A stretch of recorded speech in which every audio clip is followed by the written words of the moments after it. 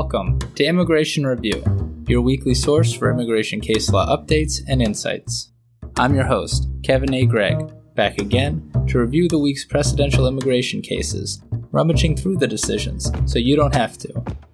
This podcast is sponsored by Kurzban, Tetzelli & Pratt, also known as KKTP, a law firm where I'm also a partner. Whether you are facing an immigration obstacle, a serious injury, or a legal issue in your business, KKTP will aggressively protect your best interests. This podcast is also sponsored by DocketWise, an all-in-one immigration forms and case management solution trusted by thousands of immigration lawyers across the U.S. I really like DocketWise. It makes immigration applications easy by allowing the clients to provide information through simple online questionnaires that are shareable by text or email and available in multiple languages. Not only that, DocketWise provides a comprehensive group of case management features, including invoicing and calendaring, secure messaging, task management, and a lot more. You can learn all about DocketWise and receive a 10% discount on your subscription by heading to docketwise.com/immigration-review, so they know we sent you. And as always, this show does not constitute legal advice and has no bias other than to keep you up to date and to enable you, my dear colleagues, to excel in court.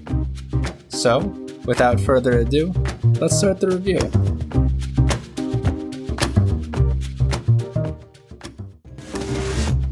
Welcome to September, everybody. I trust this podcast finds you well. I got a handful of cases for you this week, but before I do, remember when Ira and I discussed Malik v. DHS 2 weeks ago? Well, Mr. Malik emailed me. I had hoped he would. And Mr. Malik relayed that actually, he believed that the whole issue in his case was not that border officers believed that his name was similar to an arms dealer, but that actually one of his clients' names was similar to an arms dealer. The Fifth Circuit was pretty unclear about the whole issue in its decision. But if that's true, and if border officers were really directly targeting the attorney-client relationship, that might be even worse. What a case that was. While we're at it, it seems like EOIR is going through a bit of a hiring spree at the moment. Congratulations to all the new immigration judges and soon-to-be new IJs wherever you are, but totally in the United States. And remember, while you may not be able to have a union currently, no one can take away your right to listen to podcasts. Here are your cases.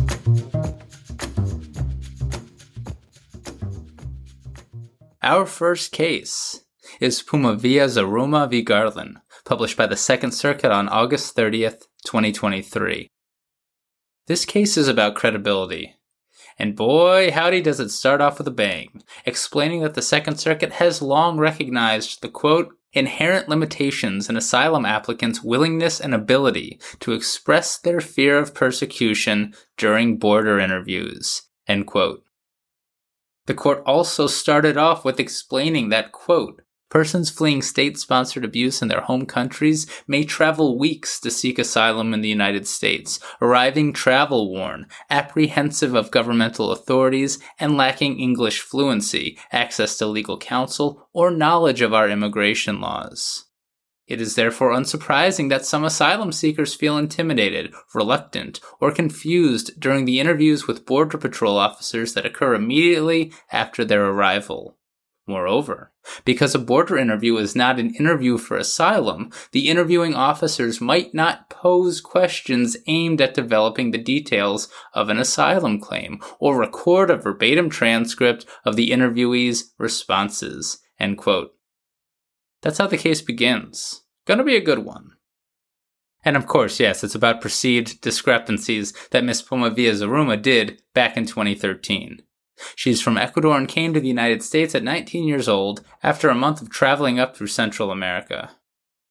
She was scared when she was caught by Border Patrol at the U.S. border, and the next day she sat for her border interview. As longtime listeners know, the transcript from those interviews aren't transcripts at all. Rather, they're summaries created by border officers. In that summary, Ms. Pumavia Zaruma apparently said that she came to the U.S., quote, to reside and seek employment and continue my education, end quote. She also apparently said that she didn't have a fear of persecution or torture in Ecuador, but she applied for asylum and related relief when placed in removal proceedings shortly thereafter. Why she then underwent a more official credible fear interview, as this decision explains, is beyond me, but that did happen according to the decision, and I guess it was when she was in removal proceedings. It doesn't make sense to me, but maybe that happened. But anyway, in that credible fear interview with a USCIS asylum officer a year later, Ms. Poma Villazaruma told a detailed story of how she feared a man in Ecuador who had raped and sexually abused her for years. Quote, and although she reported the man to authorities and he was convicted of rape, the sentence against him was never carried out, end quote. When asked about the border interview by the credible fear officer, Ms. Poma Villazaruma said that she didn't really understand the border officer as most of it was in English, and she was scared and had been hit when apprehended by border officers the day before. At the eventual merits hearing in immigration court, 5 years post-entry in 2018, Ms. Poma Villazaruma testified consistently with the credible fear interview, but not, of course, with the border interview. The IJ wasn't having it, and found Ms. Poma Villazaruma not credible. In addition to the obvious discrepancies, the IJ believed, quote, her testimony that the interview was conducted in English was simply unbelievable, because the record of the interview stated that it was conducted in Spanish, and because border interviews are generally conducted in the interviewee's native language, end quote. The BIA affirmed. The Second Circuit did not. Because, see, in Ram Samia v. Ashcroft from 2 decades ago, quote, when the inconsistencies underlying an adverse credibility finding arise from an applicant's statement in a border interview, the immigration judge must closely examine the border interview to ensure it is sufficiently reliable to merit consideration, end quote. End quote. If an applicant was fleeing persecution in her home country, she may be wary of governmental authorities and perceive questions from Border Patrol officers as coercive or threatening, end quote. Full of quotes, this one. For this reason and others, the Second Circuit laid out a framework in Ram Samia that is as follows. A border interview record is, quote, inherently less reliable, end quote. If 1, the record merely summarizes or paraphrases the non-citizen's statements rather than includes a verbatim account or transcript, and that's like always the case, right? 2, the questions asked are not designed to elicit the details of an asylum claim, or the officer fails to ask follow-up questions that would aid the non-citizen in developing his or her account. 3, the non-citizen appears to have been reluctant to reveal information to the immigration officer because of prior interrogation sessions or other coercive experiences in his or her home country.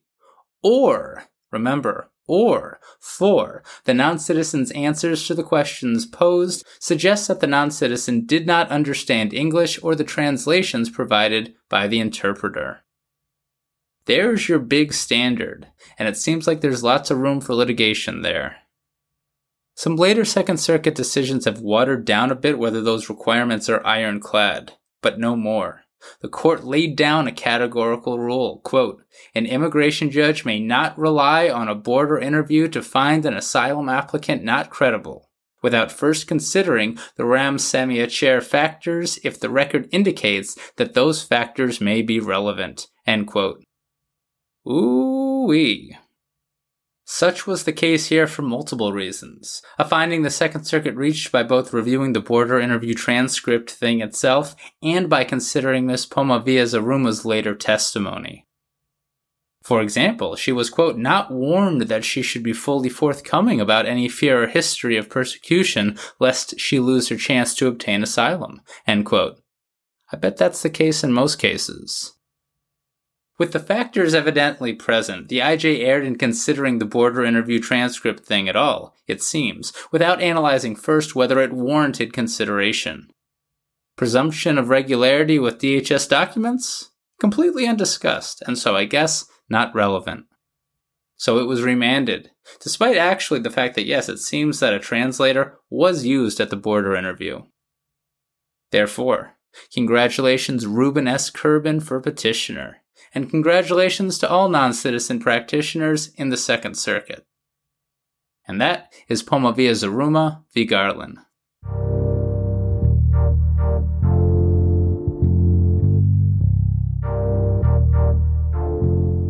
Next is Trejo Gamez v. Garland, published by the 8th Circuit on August 30th, 2023. This case is really about jurisdiction. In the non-LPR cancellation of removal and ineffective assistance of counsel context. Too short a decision and too tangential for the ineffective assistance of counsel music. It's only a 1.5-page majority decision. But it's published. Essentially, the 8th Circuit held that notwithstanding Patel, it retains jurisdiction to review a denial of a motion to reopen based on a claim that prior counsel committed ineffective assistance of counsel in presenting a non-LPR cancellation of removal case, and to review a motion to reopen that seeks to present additional hardship evidence. And that's the case, the 8th Circuit explained, even though the Supreme Court's Patel decision would divest the circuit of most, if not all, review of the merits of an actual non-LPR cancellation of removal denial itself. Although not cited by the 8th Circuit, that holding, while it aligns with prior 8th Circuit precedent, seems to conflict with the 11th Circuit's recent decision in Flores v. U.S. Attorney General, discussed on episode 154. Rather, the 8th Circuit explained, the abuse of discretion standard applies. That is, to succeed on a motion to reopen based on a claim of ineffective assistance of counsel, a non-citizen must show ineffective assistance that prejudiced the non-citizen. Restated, the non-citizen needs to show that he or she might have won with effective assistance. Prejudice is actually a bit of a different standard throughout the circuits, and this decision doesn't lay out the official standard in the 8th Circuit, so I hesitate to say what that standard is with specificity. Because in any event, the court found no prejudice here. The 8th Circuit doesn't think that the new evidence discovered or better counsel would have likely led to a grant of non-LPR cancellation of removal for Mr. Trejo Gamez. It's an exceptionally short majority decision. Judge Culleton concurred to say that although prior 8th Circuit precedent on the jurisdiction issue is binding, he thinks it's wrong, and I guess should probably be reviewed en banc. And Judge Culleton reads the 5th and 9th Circuits as agreeing, which actually, if memory serves from the decisions he cites, appears correct. So that's a bigger gong than we thought. Ah, Patel. Mr. Trejo Gamez therefore lost his case. And while on the subject of ineffective assistance of counsel, if ever so tangentially,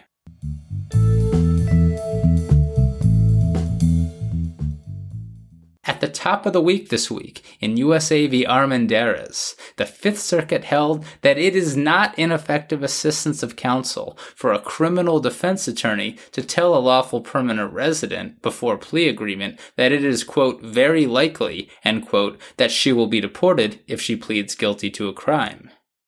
Even where actually a guilty plea will lead to deportation with certainty. The difference between very likely and certainty isn't enough to be ineffective assistance to the 5th Circuit. Ineffective assistance of counsel aside, I'd be derelict in my duty as a crimmigration attorney if I conceded there was ever certainty of removal when crimmigration is at play. Maybe I'd say it if I was a criminal defense attorney, though.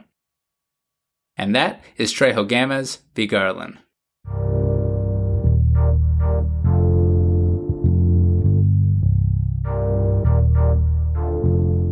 Moving on to Ulu v. Garland, published by the 7th Circuit on September 1st, 2023. This case is about credibility. Mr. Ulu is from Kyrgyzstan and remained in the United States longer than his tourist visa permitted. After his visa expired, he affirmatively applied for asylum with USCIS, but he was denied, and he ended up in immigration court. His story is as follows, and it's particularly interesting as I believe it's the first case we've had on the podcast from Kyrgyzstan. Mr. Ulu is from the Kyrgyz capital of Bishkek, where he lived with his wife and 2 teenage children. Quote, he became more involved in politics in 2010 when he joined Respublika, one of several opposition parties in Kyrgyzstan. In 2012, he saw news reports of a new deal Kyrgyzstan officials signed giving Kumtor, a Canadian company, the rights to a gold mine. He believed the deal was a corrupt giveaway of national resources to a foreign company, end quote. He attended a protest in 2013 which was broken up with tear gas. He was taken to a police station and beaten, where he had cellophane placed over his head until he passed out. He was kept in a room with chemicals and then made to sign a document saying that he wouldn't leave the country. The day after he was released, police gave him a visit and brought him back to the station. They did terrible things to him again and he woke up in the hospital. He left for the U.S. on a tourist visa 2 months later. While in the United States, quote, the Kyrgyz government found him guilty of organizing mass riots and sentenced him in absentia to 5 years in prison, end quote. That's the gist of the story that Mr. Ulu told. USCIS denied his claim and he testified at an immigration court hearing in 2018. He brought corroborating letters and medical records confirming his injuries, as well as, it appears, some documents about his in absentia conviction. But the immigration judge denied his claims, believing that Mr. Ulu, quote, made shifting statements about key events, end quote, from his story. Also, some of the letters apparently conflicted with his testimony, and the immigration court couldn't verify the authenticity of the criminal documents that Mr. Ulu submitted, and so gave them diminished weight. The BIA affirmed, and the Seventh Circuit did as well. There were inconsistencies, recognized the court. Now true, inconsistencies need not go to the heart of a claim to support an adverse credibility finding anymore, but also, an adverse credibility finding shouldn't be based on, quote, inconsistencies that are minor, concern irrelevant details in the context of an applicant's broader claim of persecution, or where the immigration judge failed to consider reasonable explanations offered, end quote. So there is a framework, it's not just any inconsistency, at least in the Seventh Circuit. Now, of course, by the time of his immigration court hearing, Mr. Ulu had, quote, recounted his experience at 3 key points, end quote, in his asylum application, at his asylum interview, and in his immigration court hearing, all spanning many years. Lots of room for inconsistencies to arise. These ones that were present explain the Seventh Circuit are, quote, serious and go directly to the extent of his persecution and the threat he could face if he were sent back home, end quote. For example, Mr. Ulu didn't mention his torture at the police station the day of the protest until his immigration court hearing. Also, in his asylum application, he actually said that a militia took him to the police station the next day, not government authorities themselves. That's important and therefore can serve as an adverse credibility basis because, of course, asylum and Convention Against Torture Protection generally require a government connection. There were other issues, too. This wasn't like other cases where the main basis for the adverse credibility finding was an unreliable note of an asylum officer in non-transcript form. For example, explained the court. But the court recognized that, quote, there can be limits to a person's recollection, end quote, and that suffering trauma might affect an asylum applicant or other non-citizen's ability to testify consistently. The Seventh Circuit seems to be identifying this as totally an argument that can be made to avoid an adverse credibility finding in the Seventh Circuit. The argument just wasn't developed sufficiently this time around. So too, corroborating evidence can save inconsistent testimony. And the Seventh Circuit is a bit concerned with how the IJ weighed and kinda disregarded much of the evidence. The court explained that a judge shouldn't reject corroborating documents just because the IJ found the non-citizen not credible. That flips the role of corroborating evidence on its head a bit, reasoned the court. Corroborating evidence can, in some circumstances, save inconsistent testimony. But the problem is to the Seventh Circuit is that many of those corroborating letters introduced discrepancies of their own. And the medical evidence doesn't explain why the harm occurred, which of course is necessary to win on an asylum-type claim. The why is vital. For all of these reasons, the Seventh Circuit ruled against Mr. Ulu. And that is Ulu v. Garland.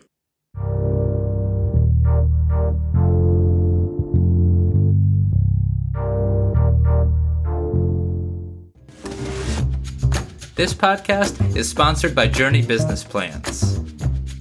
Journey is the leading business immigration plan writing company in the United States. 10 years. And they know immigration. Heck, they started as an E2 company themselves. Journey prides itself on its responsiveness and overall customer service, preparing business plans for E2, EB2 NIW, L1, EB5, and much more. If you don't yet know about Journey and don't want to listen to just me, ask your colleagues. Or even better, try them out. Visit www.journey.com and use promo code REVJOURNEY30 for a 30% discount on your first business plan. That's REVJOURNEY30. Or click on the link in the show notes.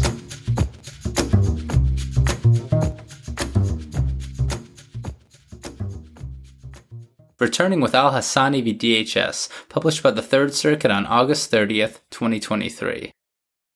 This is a complicated decision about naturalization. It's in federal court because after a lawful permanent resident applies with USCIS to naturalize and is denied, there is a federal right of action to get de novo review of naturalization eligibility by a federal district court judge, eventually. Naturalization and citizenship is that important in the United States. That's what naturally occurred here. Mr. Al-Hassani is from Syria. He worked there as a human rights lawyer and married a Miss Khalili in 2003.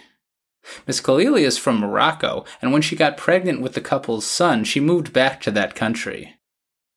Then Syria put a travel ban on Mr. Al-Hassani because of his human rights work, meaning that he was unable to see his wife and his son in Morocco. Then in 2005, Mr. Al-Hassani married another Syrian, a Miss Jouni. But he did not divorce Miss Khalili first.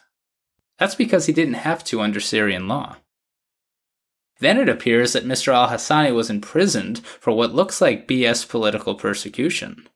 His wife didn't like it because it jeopardized their future and safety. He spent 4 years in prison, it seems, in Syria. He fled Syria shortly thereafter.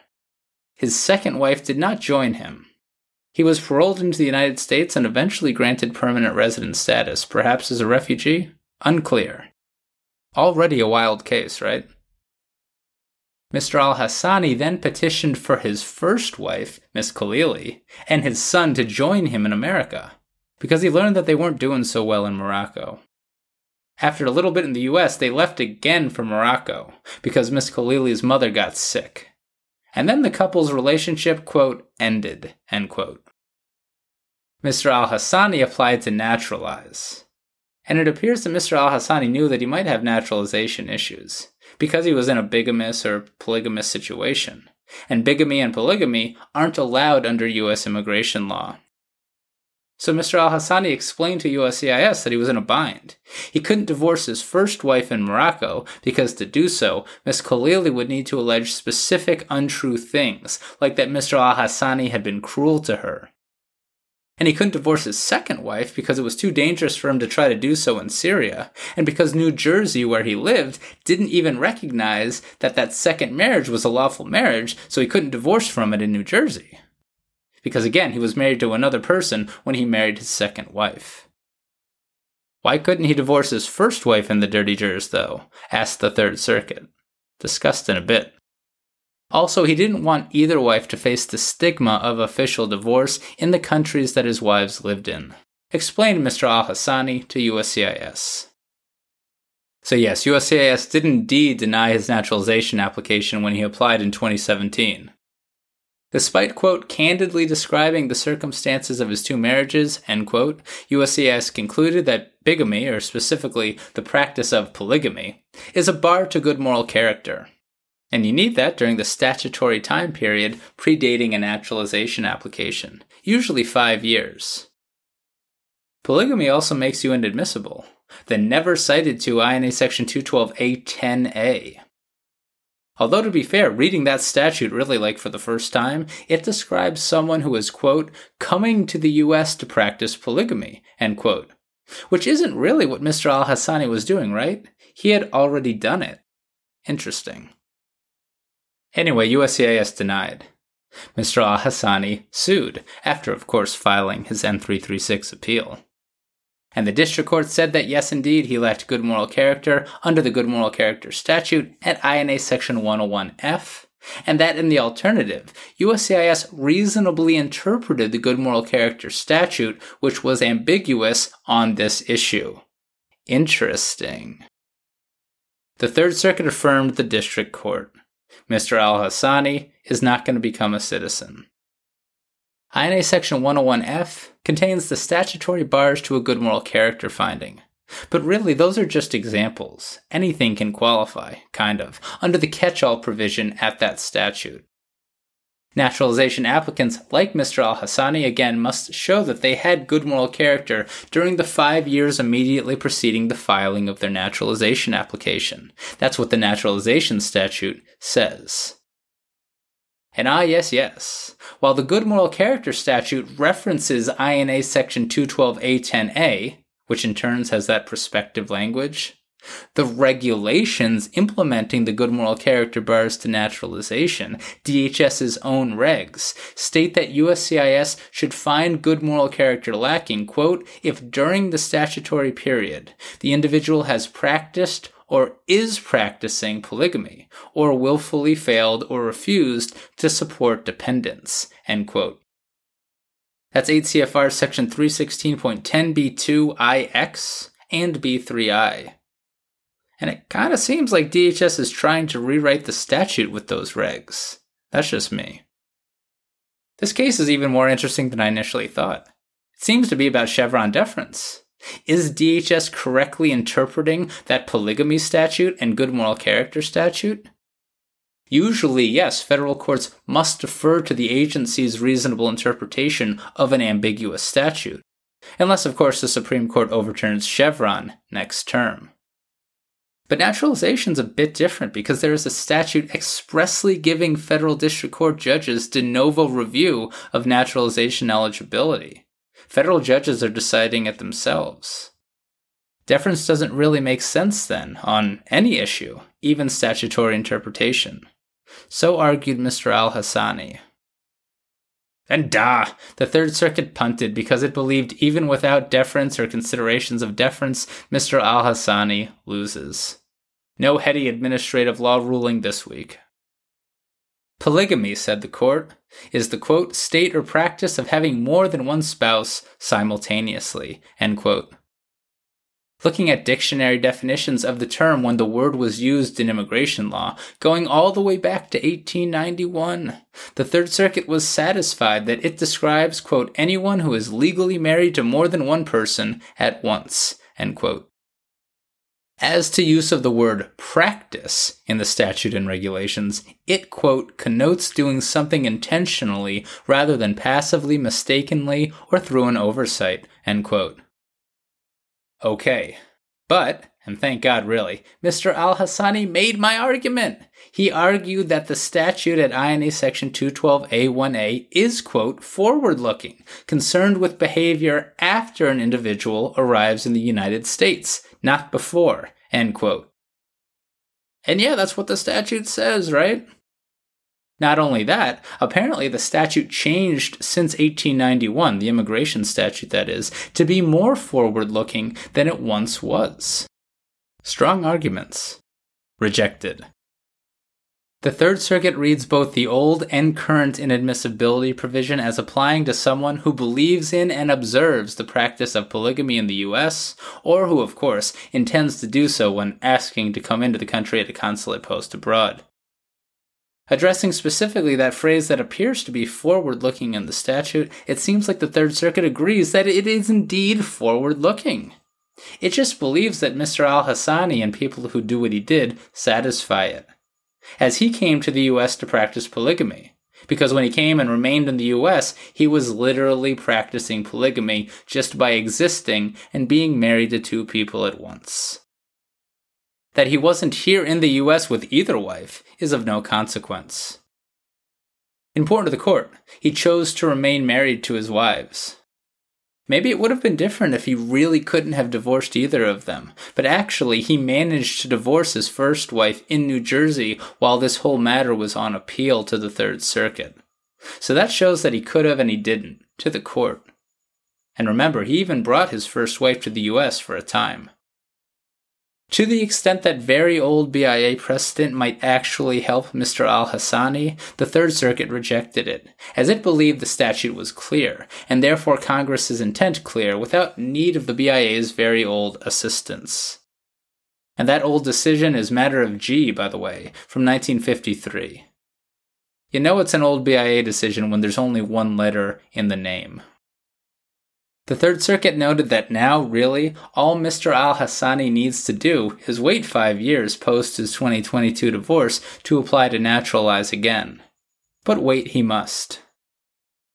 And if you're wondering like I was,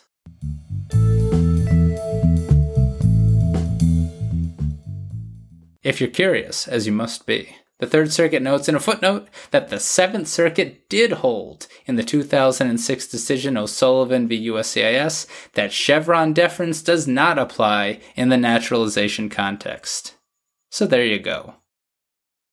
And that is al-Hassani v. DHS.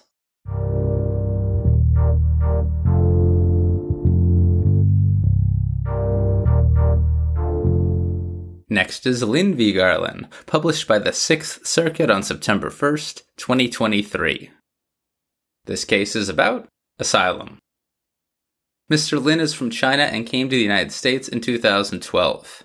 He timely applied for asylum and he had his merits hearing 7 years later. He explained that in 2001, he had been in a relationship with a woman in China, but they were not married. Police suspected she was pregnant, came looking for her, and beat up Mr. Lin at his family's home and roughed up the family home. His girlfriend was indeed pregnant, gave birth shortly thereafter, and the couple went into hiding. But when authorities found out, they forcibly inserted an IUD into his girlfriend and fined the couple a bunch of money for failing to register their son and for having a child out of wedlock. And apparently they couldn't then marry until they paid the fine. Mr. Lin continued that 10 years later, he began practicing Christianity at an underground house church that was not affiliated with the Chinese government. The police showed up at one such meeting in 2012 and arrested Mr. Lin and others, locking him up and interrogating him. He was beaten but escaped 3 days later because his parents and girlfriend paid a bribe to a guard. Mr. Lin fled China less than a month later, and claims that police have been looking for him ever since. He even declined to attend his mother's funeral in China in 2017, he testified, because he had been warned that police were looking for him. He testified that he's been baptized and considers himself a, quote, real Christian, end quote. An immigration judge found Mr. Lin credible, but the IJ didn't believe that Mr. Lin had suffered past persecution and further believed that Mr. Lin could relocate in China to avoid the harms he fears. The BIA affirmed, but the Sixth Circuit sent it back. Because to begin, even a, quote, single incident is sufficient to constitute persecution, if severe, end quote. Did Mr. Lin suffer past persecution? Or that is to say, was the agency wrong to determine he didn't? That is the first question. Of course, in addition to the severity of harm, past persecution requires that the harm be on account of a protected ground, the nexus requirement.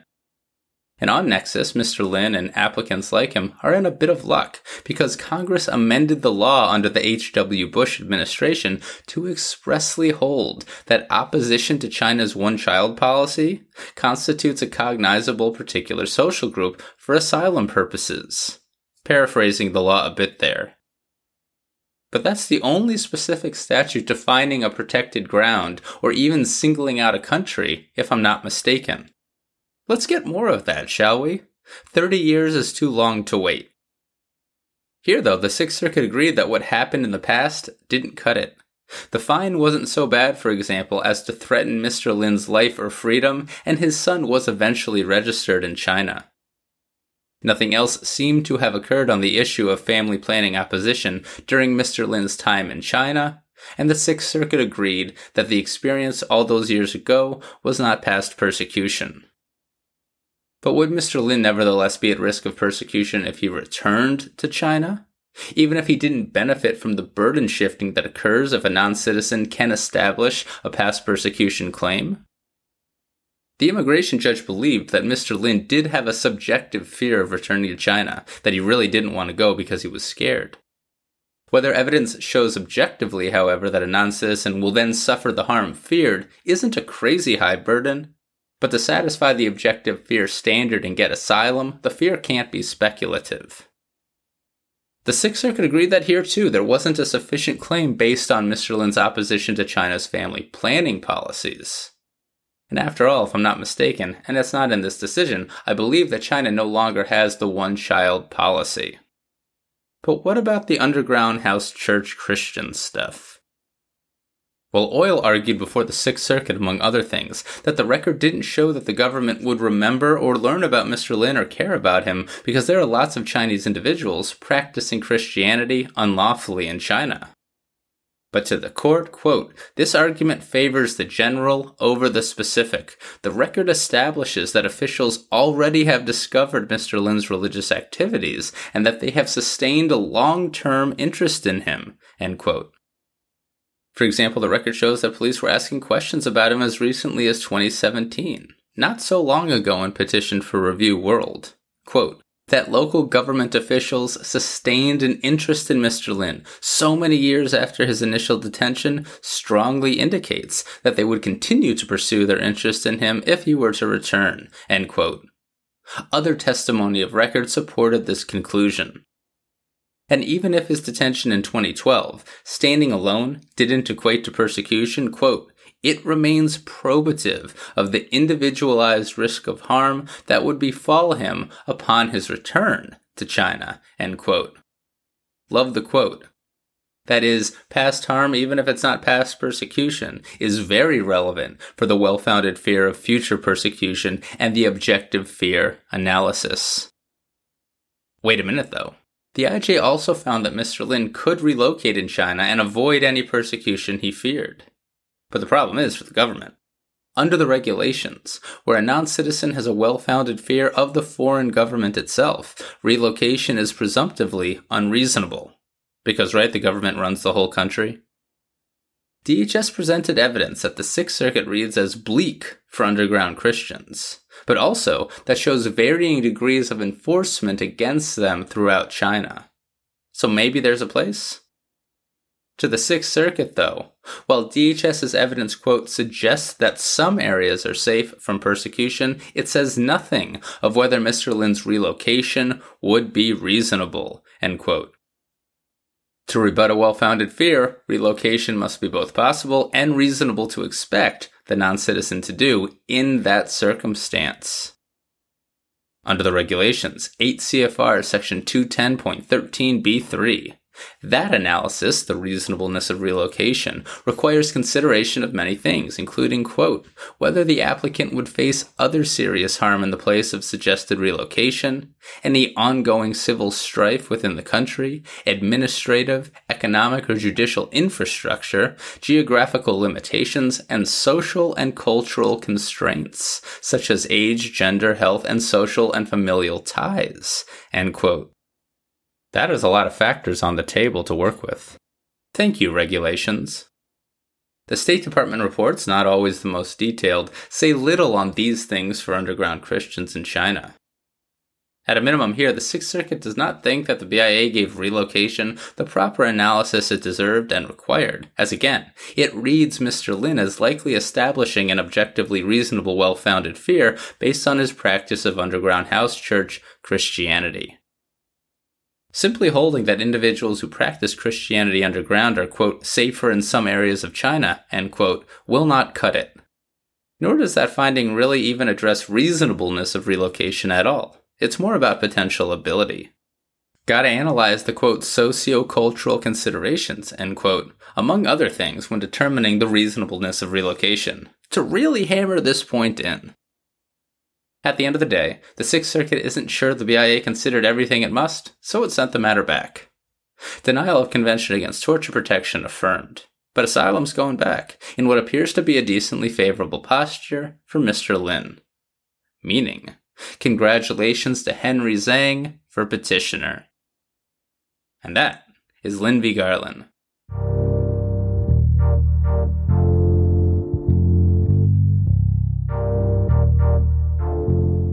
We conclude the week with Flores-Vasquez v. Garland, published by the Ninth Circuit on August 31st, 2023. This case is about crimes involving moral turpitude. Is Oregon Revised Statute Section 163.190 one of them?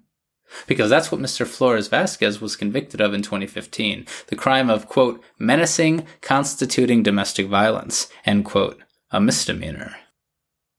He's been in the U.S. without authorization since 1991, but if the conviction is a CIMT, he can't even apply for non-LPR cancellation of removal under INA Section 248B in immigration court, even though he has U.S. citizen children and a lawful permanent resident spouse. Apparently, he threatened his wife with a bread knife. And for the crime, he was, quote, sentenced to 4 weekends in jail, end quote. Quite the weird sentence. Also 1 year of domestic violence classes and a 2-year restraining order. An immigration judge held that the conviction was a CIMT. Not surprising, because the BIA said the exact same thing on this exact statute in 2019 in the decision matter of JGP. See? Newer BIA decision, 3 letters in the case name. But here, the Ninth Circuit majority does not agree. Matter of JGP is not good law in the Ninth Circuit. Because, of course, the categorical approach applies, meaning that the court isn't deciding whether threatening one's wife with a bread knife is a CIMT, but rather whether the least bad conduct criminalized by the Oregon statute is morally turpitudinous. Under Oregon case law, quote, the material elements of the offense of menacing are 1, intentionally, 2, attempting, 3, by word or conduct, 4, to place another person in fear of imminent, serious, physical injury, end quote. That mental state of intentionally doing the act will likely satisfy the CIMT definition. But see, quote, the Oregon menacing statute does not require that the intended victim experience any actual fear, end quote. It has long been the case in the Ninth Circuit, and even with the BIA, that simple assault is not a CIMT. Rather, an assault-type crime must involve an aggravating factor to put it into the realm of moral depravity that CIMTs forbid. The Oregon menacing statute here was more akin to crimes that the Ninth Circuit has not deemed a CIMT, explained the court, rather than the ones that the Ninth Circuit has. For example, in Ladder Singh v. Holder, the Ninth Circuit held that California assault under California Penal Code Section 422 was a CIMT, in part because the crime required that the defendant's, quote, threat be so unequivocal, unconditional, immediate, and specific that it caused the victim to be in sustained fear for his or her own safety or the safety of an immediate family member, end quote. Those were sufficiently aggravating factors to an assault crime, said the Ninth Circuit. Here, in contrast, though, no fear from the victim is required at all. And in the Ninth Circuit, quote, the element of actual inflicted fear is necessary to determine that a crime categorically involves moral turpitude, end quote. At least when we're talking assault-type crimes. So if a criminal statute doesn't require an injury or intent to injure, and doesn't actually require that the victim suffer fear, it's probably not going to be a CIMT in the Ninth Circuit. It's just not morally depraved enough. Oregon case law gives some examples. For example, Oregon has prosecuted someone under this statute who was, quote, shining a laser beam onto the forehead of an elderly couple who are unaware of the beam, end quote. They didn't even know. Not the best thing I've ever heard, but also not morally turpitudinous conduct, explained the court. The Ninth Circuit believes that this actually aligns with BIA precedent, too. Judge Baker, sitting by designation from the United States Court of International Trade, dissented. But it means. Congratulations to Jonathan C. Gonzalez for petitioner. And some more things caught my eye from the Ninth.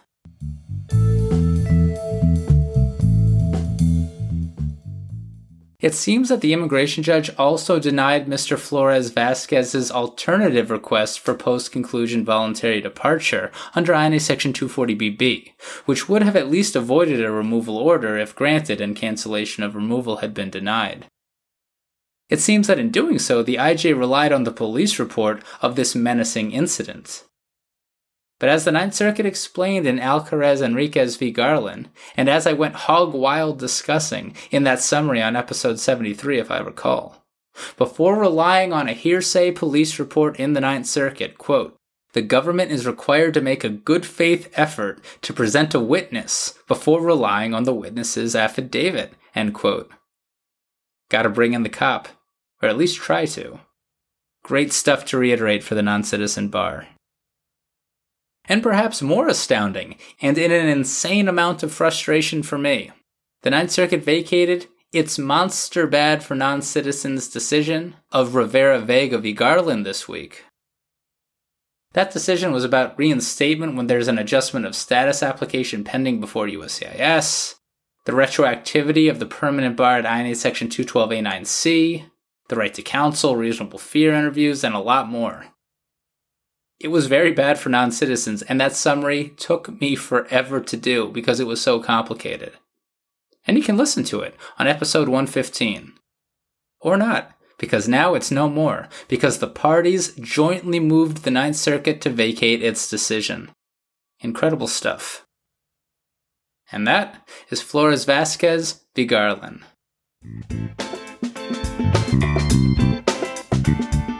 So there you have it. You're all caught up with the past week's published immigration cases.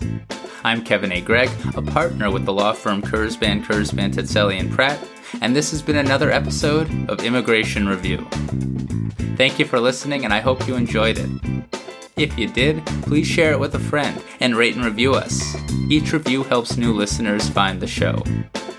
And of course, subscribe to Immigration Review wherever you get your podcasts.